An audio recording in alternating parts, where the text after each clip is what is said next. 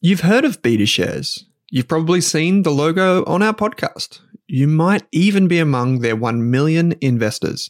So you can imagine that I'm delighted to say BetaShares is the official ETF partner of the Australian Finance Podcast. With nearly 100 exchange-traded funds, you can go to betashares.com.au and immerse yourself in ETFs and unique insights covering all of the sectors, themes, core and satellite positions you could want. Think cybersecurity through the Hack ETF, robotics and AI with the RBTZ ETF, and uranium with the URNM ETF. The list goes on. To explore the BetaShares ETF range, visit betashares.com.au, read the relevant PDS and TMD on the website, and consider if the fund is right for you. BetaShares Capital Limited is the issuer. Is there a Spotify Wrapped for investing? If you want to invest in shares or ETFs, our friends at Pearler are more than one step ahead of the curve. On average, people who use Pearler invest $1,750 every month. That's what we want to see, proper dollar cost averaging. With automated investing tools making your life simple, Pearler investors have well and truly mastered the art of investing small bits, lots of times. So, if you're ready to start growing your net worth in 2024, follow the link in your Spotify or Apple podcast player right now to discover how you can get started today.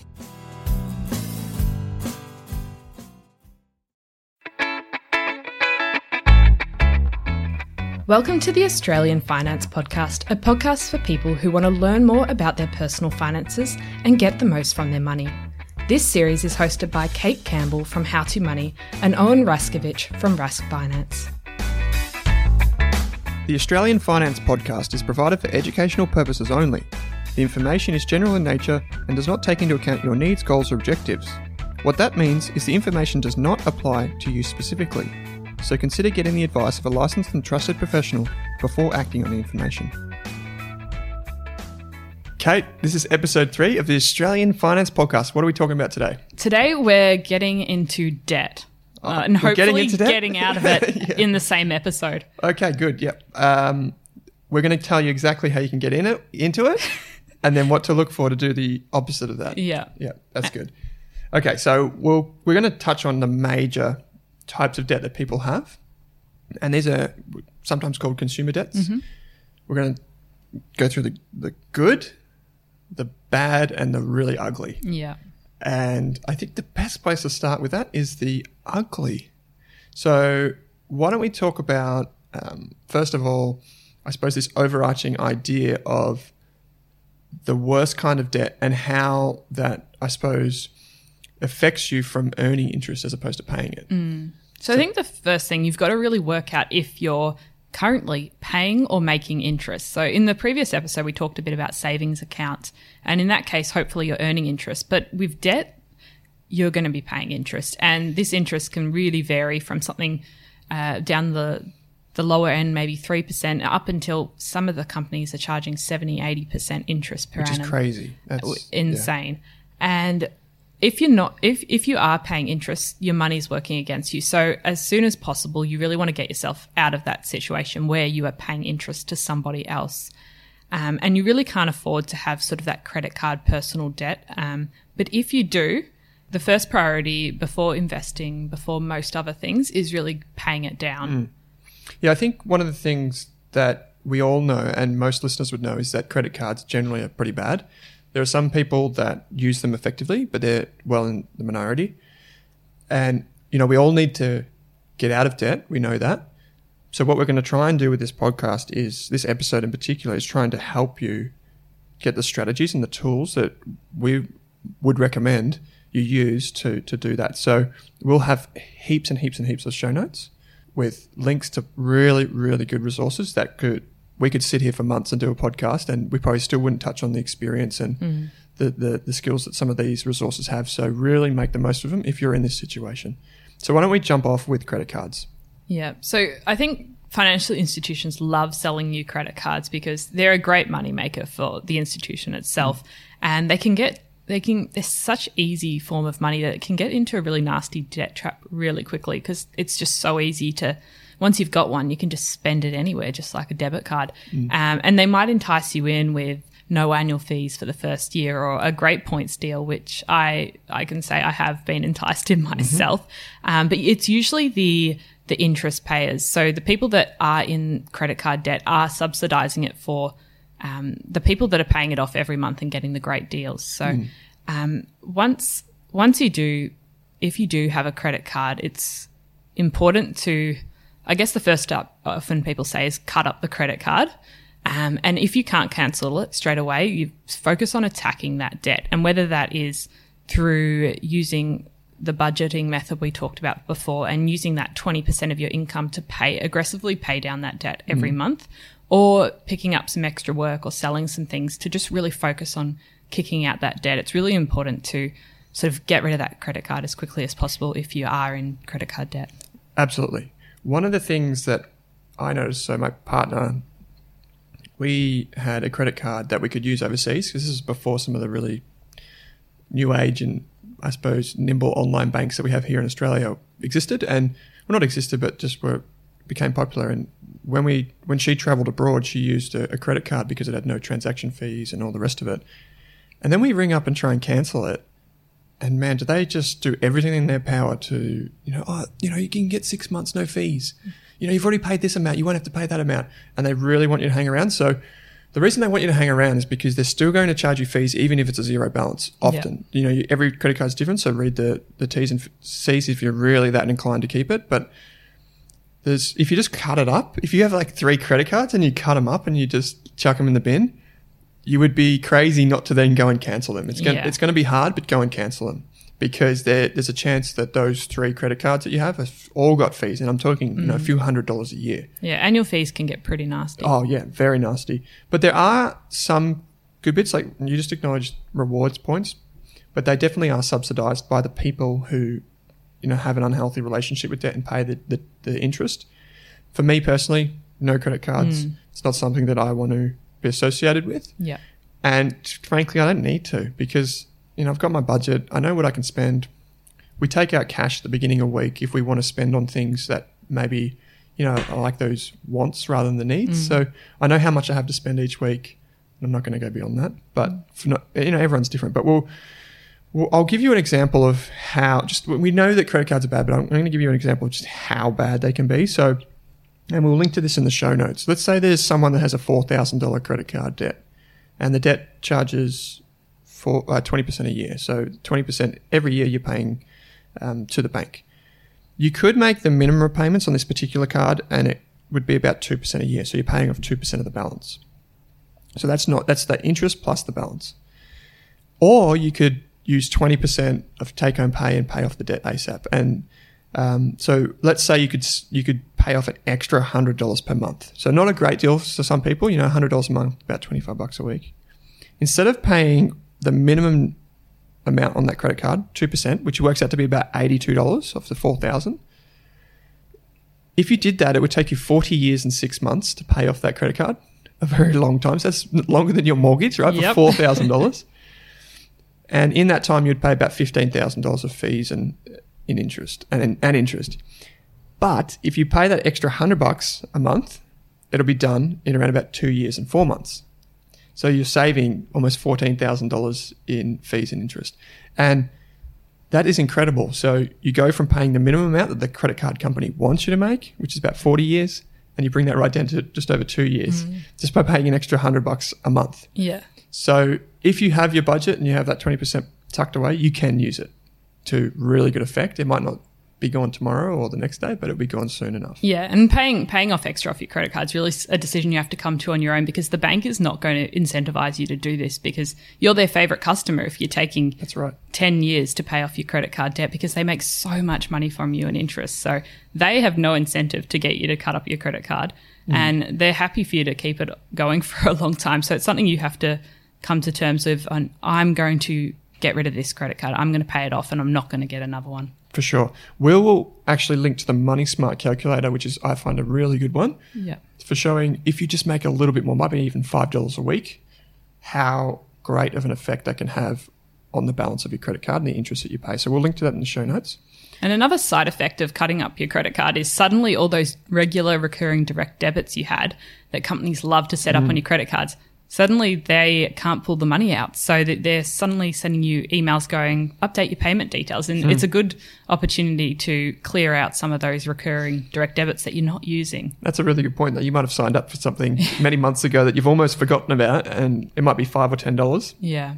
It's not until the credit card's gone and the details are lost that they come knocking and say, and you realise "Can you're paying for multiple entertainment and music subscriptions. Yeah, that's you right. probably only need one. Netflix, Amazon, the list goes on. I reckon if that happened to me, there would be 10 things that I don't know about. But hey, I'm the expert, right? Quote unquote. So I shouldn't be saying that. But that's just true. That's who I am. Okay, so personal loans. Personal loans are probably like, if you think about the waterfall, and the worst one being credit cards, probably the next one is personal loan. And that can take a variety of forms. We've seen recently the introduction of something called Afterpay. Most people get personal loans for cars. Yep. Many people get them for holidays. And some people, and which is sort of the worst type of personal loan, is they get into them because they don't have the emergency fund. And it may have happened to you, and those personal loans just rip you off to the nth degree. I've seen sort of 60+% interest per annum, and that's nasty. Yeah, that's huge. So you'll see these advertised on the TV a lot of the times. Some of them might have fluffy bunny rabbits. Others might have, stores that you can go down to exchange your products for cash, and then they offer this service on the side. There's a lot of these operators out there. There are, and they're modern form of loan sharks. Yeah. So instead of baseball bats, they've got a high-whiz website. That's it. It just looks really, really agile and really fun, and what could go wrong.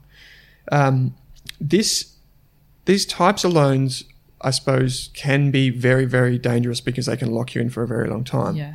And I want to give an example, but I'm going to give the example of a young person that might use a car.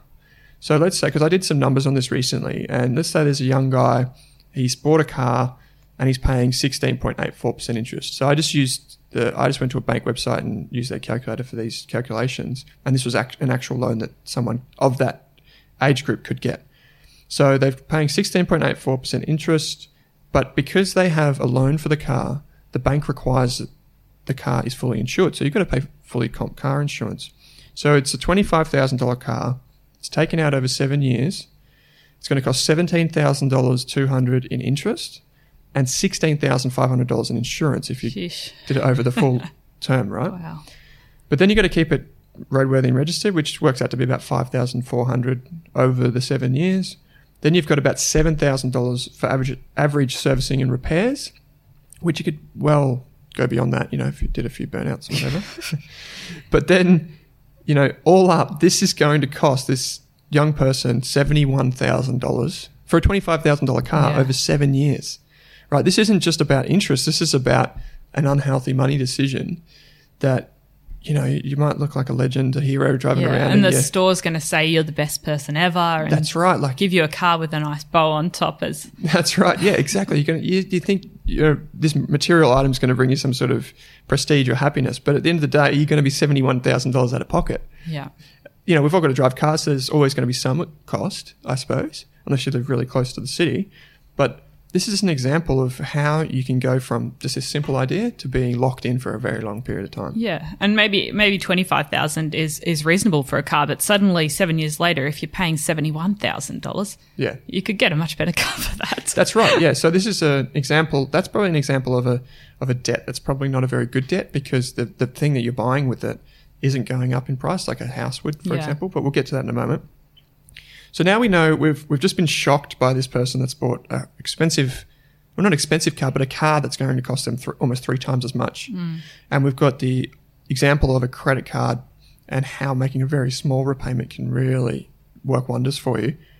What are 2 approaches that someone who's potentially looking at multiple forms of debt, what are 2 approaches that someone could use? Yeah, so the common ones I've really seen are the debt snowball and the debt avalanche method. Mm-hmm. So the debt snowball, you completely are disregarding the interest rates of your various consumer debts, so the personal loans, the car loans, the credit cards, and you start by paying off the smallest one first. So this really has psychological benefits. So you've got that sense of satisfaction of cutting up the smallest credit card, paying that off, and then just going from there. So it's kind of like start small and it snowballs, it gets bigger as it goes down. Yeah. Yep. And then the other one is the debt avalanche method, where you work out, you line up each of your debts and you pay the ones with the highest interest rates first. So that's that one, you might be paying the largest debt first, and it might take you a lot longer before you can smash out one of the debts, but you're paying the least interest by paying the maximum interest first. Yeah, that makes sense. So there's effectively two methods. One, you can start with small amounts and just knock them over. Yeah. Or you can just try and take the one that's potentially doing you the most harm. Yeah. I think the key here is that it's not going to be right for everyone, and you could use a mixture of both. Maybe right. just smash out one of the small ones and then attack the highest interest one. That's right. You might have a credit card that's only $400 in debt, right? And then you might see that there's a $500 annual fee for that credit card. So you think, well, I should just pay that $400 off before it rolls around to the annual fee, and then I'll focus on the one that I've got that's $5,000. Right? And that's another thing you've got to factor in, the fees and things, because that doesn't get counted in the interest rate, but you might be getting charged a $400 fee on that particular credit card. There's something else that has popped up in more recent times, particularly in a younger demographic, which is this thing called Afterpay. My personal belief, and people are going to disagree with me on this, my personal belief is that it's probably in this personal debt credit card type of bucket, where, in my opinion, it may seem free, but it probably should be paid down ASAP. Yeah, and it gets you, I think I read in one of Scott Pape's newsletter, it gets you used to that, the using debt. And I think he called it the marijuana effect. The gateway drug. Yeah. So you're getting used to Afterpay at a really young age, having a line of credit. And then that sort of gets you used to credit cards and personal loans later in life. So whether that is a trend that happens is yet to be seen. But I do think it could be quite harmful in the long term if you get used to having that regular credit and not paying for an item in full upfront. Well, you mentioned Scott Pape. We should plug his book. I think it's called The Only Money Guide You'll Ever Need. It's a really good book and handles a lot of these issues around personal finance. So it's well worth the $25. But yeah, Afterpay is one of those things where, yes, in and of itself, it might not be the worst thing in the world, but it's forming bad habits. And we talked about in the last podcast about having those habits too light to be felt until they're too heavy to be broken. Yeah. And that's a really good way to think about Afterpay, I've found. I know some shareholders who will firmly disagree with me and say it's a good thing. Yeah. But I'm going to flat out disagree with that. Yeah. Okay. So we've been through the two major types of debt, which are personal loans and credit cards. We've given you some options along the way, the avalanche strategy, snowball strategy, making just extra contributions. You referred to 20% earlier on. What was that 20% that you mentioned? So the 20% was the part of your budget that you're saving in that previous episode when we did the 50, 20, 30 method. And when you're starting to pay down this debt, instead of putting that 20% towards savings, once you've built your emergency buffer, you're probably going to want to aggressively pay down this debt. So I guess the first step is to work out what you are currently making and then what you're currently spending. And that gap is what you can use to pay down your credit card. And while you're paying down these nasty debts, charging you sort of 30, 40% interest rates, it's important to increase that gap as much as possible.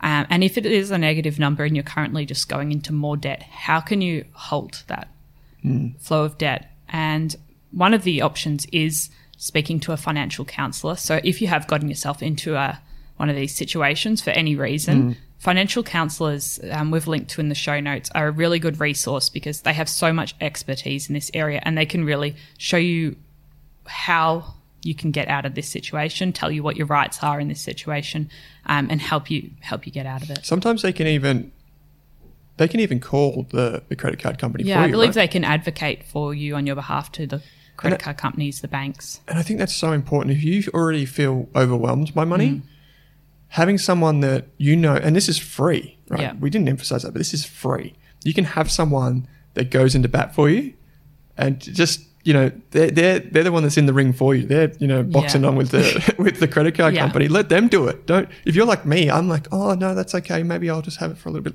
No, this person will be there on your side to tell you that's wrong. I'll do it for you. And that can be such a helping hand, particularly just think about if you're a busy person, if you've got kids, if you're working full time, you might not have time to spend an hour on hold. Yeah, and these companies are only open during business hours. And if you don't have time. That's right. They know that. So they don't want to make it easy for you. So let someone like this do it. And this is as simple as it is. We've got a link in the show notes. You can click on that link. Then you can put in where you are and it will show you the nearest financial counsellor and it'll have a phone number. That's how easy it is. So give it a shot. Yeah, so if you're in a situation, you're feeling overwhelmed, and if you have a debt collector knocking at your door or the electricity company's turning off the power, really seeing a financial counsellor could help you. There are so many ways that they could help. It's incredible, and it's free. So, for me being a money person, I'm kind of like, just do it. Yeah. Just do it. It makes sense. Yep. So paying off debt, we've got some show notes, and one of the things that you've said is paying off debt isn't all or nothing. Yeah. So it might seem overwhelming right now, especially if you've got one of those horrible debts charging 60, 70% per annum, because your debt's probably doubling every 2 years or so. But it's about taking small actions to really improve your situation, and whether that be speaking to a financial counsellor, cancelling that credit card, aggressively paying down debt once you've worked out your budget. Taking these small actions will really help to improve the situation. And I guess the first thing to just do is really work out what your debts are and line them up, whether it be in order of size or order of interest, and work out how are you going to pay down this. For sure. Absolutely. It's just about putting some time aside, being prepared to be vulnerable. Yeah. And just giving it a crack and using the resources that we link to. And one of the things that we're going to link to is a thing called Good Shepherd as well. This is a website that you can go to, and it's a no interest loan scheme.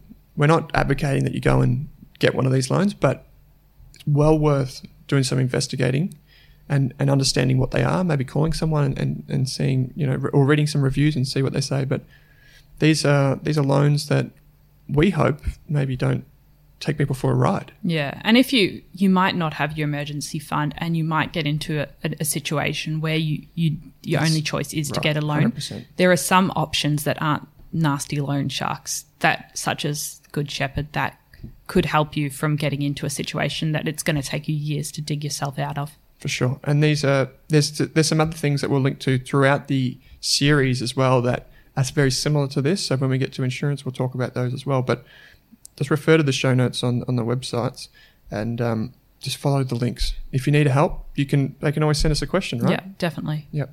Okay, the next one that almost everyone has in Australia, especially if they're living the quote Australian dream. If you're living the Australian dream, you probably have a mortgage. Yeah.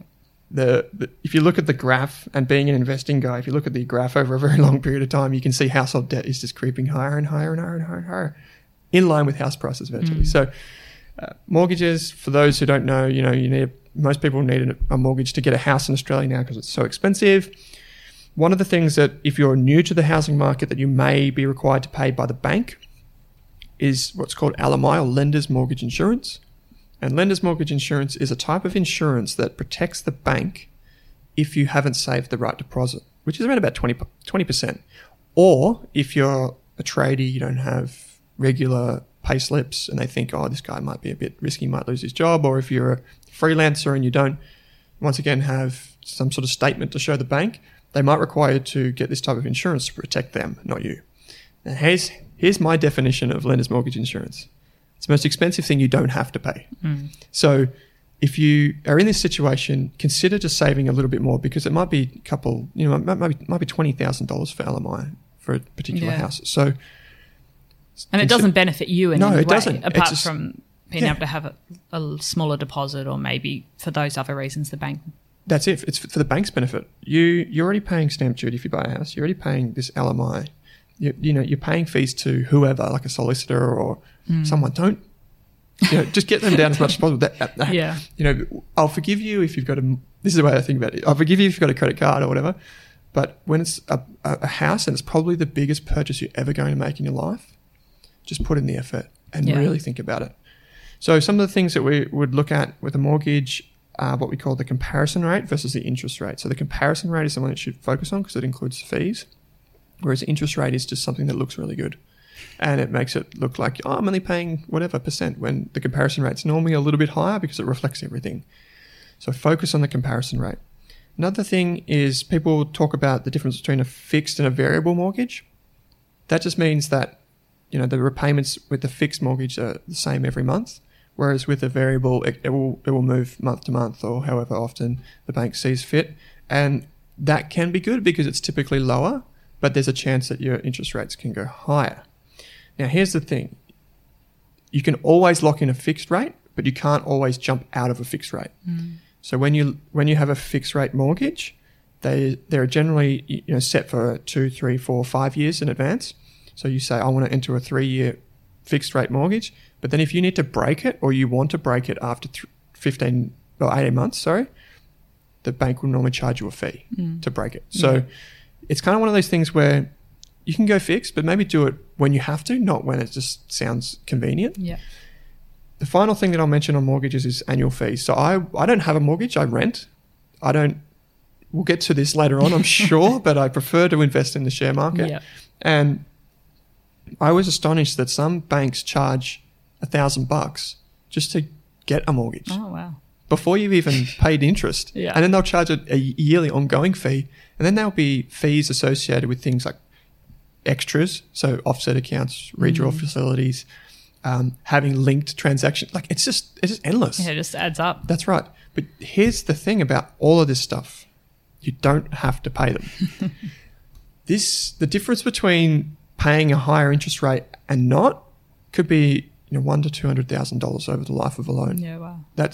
Or put another way, potentially years off your loan. Just for going to one of the websites that we'll link to in the show notes and just comparing different options. It takes a few minutes.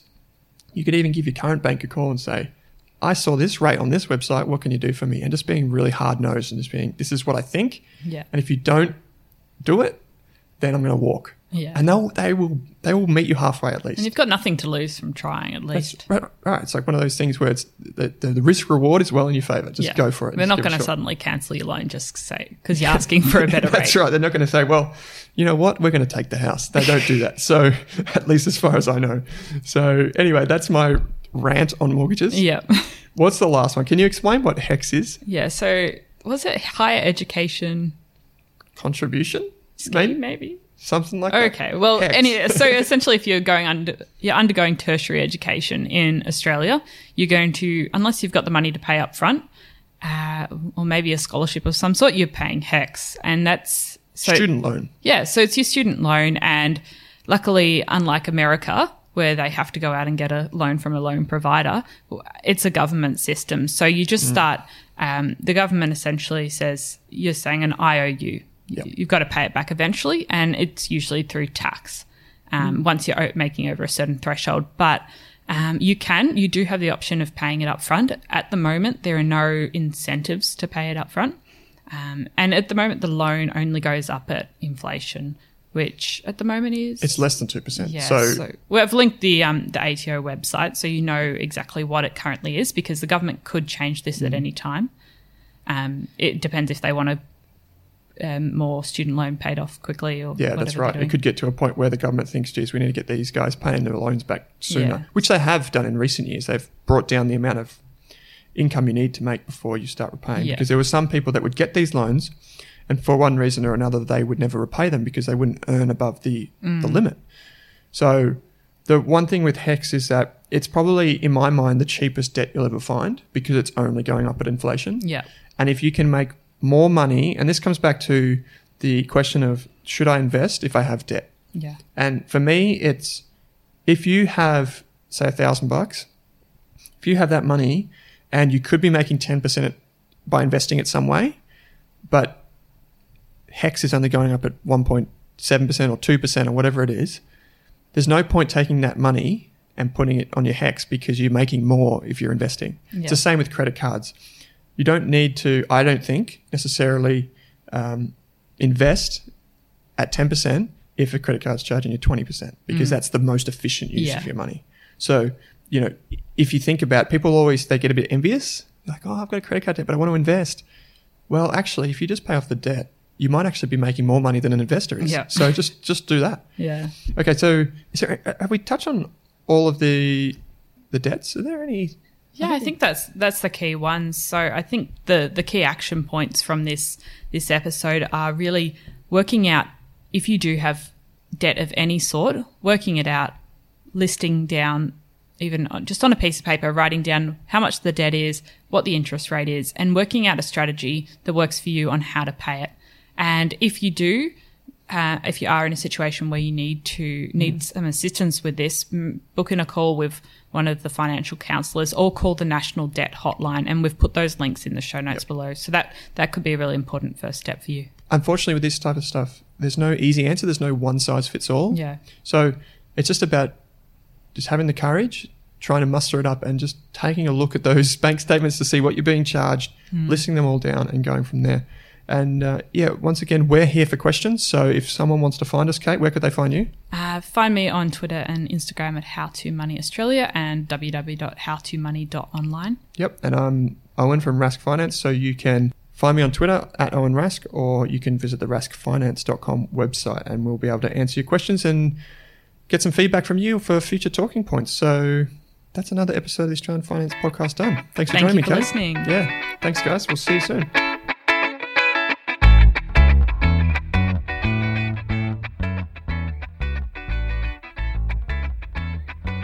Are you thinking about starting your wealth creating journey, but not sure where to put your hard-earned dollars? InvestSmart can help. InvestSmart offers a free quiz that makes it easy to find the right InvestSmart ETF portfolio to help you reach your goals. Just visit investsmart.com.au and hit Get Started. Answer a few simple questions about your goals and how much you want to invest, and you'll get a tailored statement of advice with a portfolio recommendation. You can visit investsmart.com.au for a no obligations free statement of advice. This ad is brought to you by InvestSmart Advice, AFSL 334107.